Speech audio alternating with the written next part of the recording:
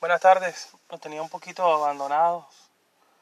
Bueno, una serie de situaciones me había mantenido al margen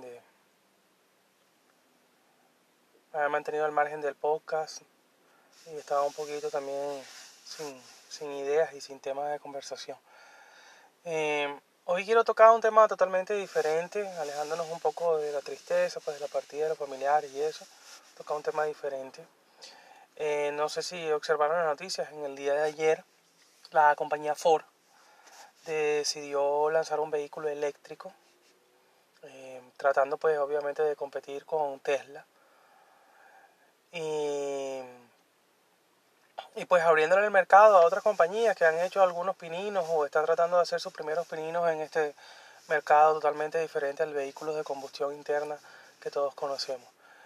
De veras que me llamó mucho la atención, me pareció el diseño del auto, las pocas fotos que hemos podido observar, me pareció que es un SUV que conserva unas formas muy atléticas, muy parecidas como, digamos que de alguna manera un sedán encima de una carrocería de un SUV.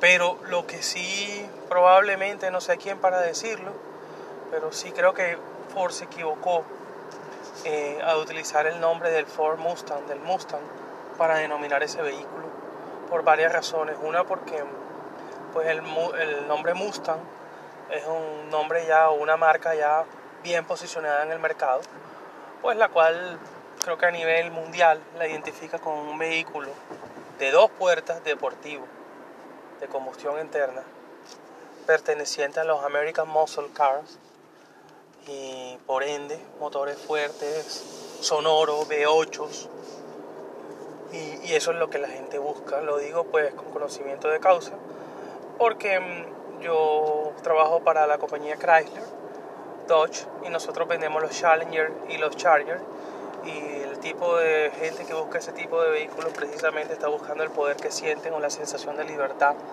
y la adrenalina que sienten al manejar un vehículo V8 o un Hellcat o uno de esos tipos de vehículos. Algo que es totalmente diferente al mercado de los automóviles eléctricos. Yo pienso que pues la gente se preguntará hoy en día, cuando hablen del vehículo Mustang, ¿a qué te refieres? ¿Te refieres al Mustang tradicional, al vehículo deportivo V8,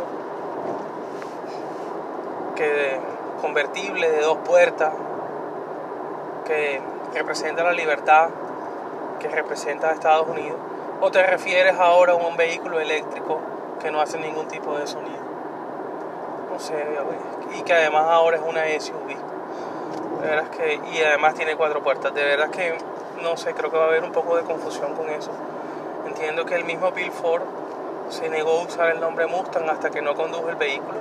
Supongo sus razones tendrá para dar permiso a utilizar el nombre Mustang.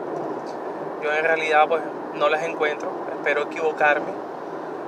Y bueno, que este sea el lanzamiento de un vehículo que también abra las puertas a otros vehículos más en este mercado, porque para muchas personas es una moda, pero después de un tiempo esta moda pasa y los vehículos se están recibiendo en parte de pago de otros vehículos. De hecho ya lo hemos vivido con el modelo 3, hemos recibido al menos 3 de estos escasos vehículos en menos de un mes o 2 meses.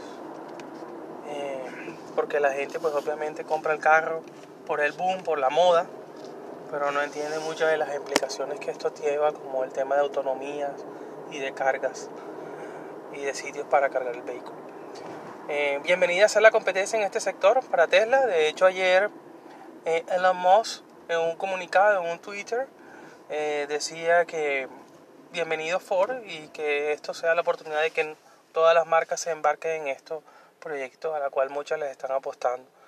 Creo que todavía estamos un poco cortos, o un poco lejos, más que cortos, un poco lejos de que esto sea de consumo masivo, por varias razones. Una es el tema de los costos, otra, y lo más importante, el tema de la autonomía y de la facilidad de carga. En el momento en que se desarrolle una tecnología que permita cargar esos vehículos tan rápido como nosotros cargamos gasolina, y existan la misma cantidad de opciones en las estaciones de servicio como las hay de gasolina, creo que estos vehículos los veremos más comunes serán más comunes en nuestras carreteras y serán más apetecidos por el público. Hoy en día son un nicho muy específico y muchas de las personas, como les he mencionado, que las compran, tiempo después los están cambiando porque no se pudieron adaptar a su funcionamiento. Les deseo un buen día, pronto volveré con más temas.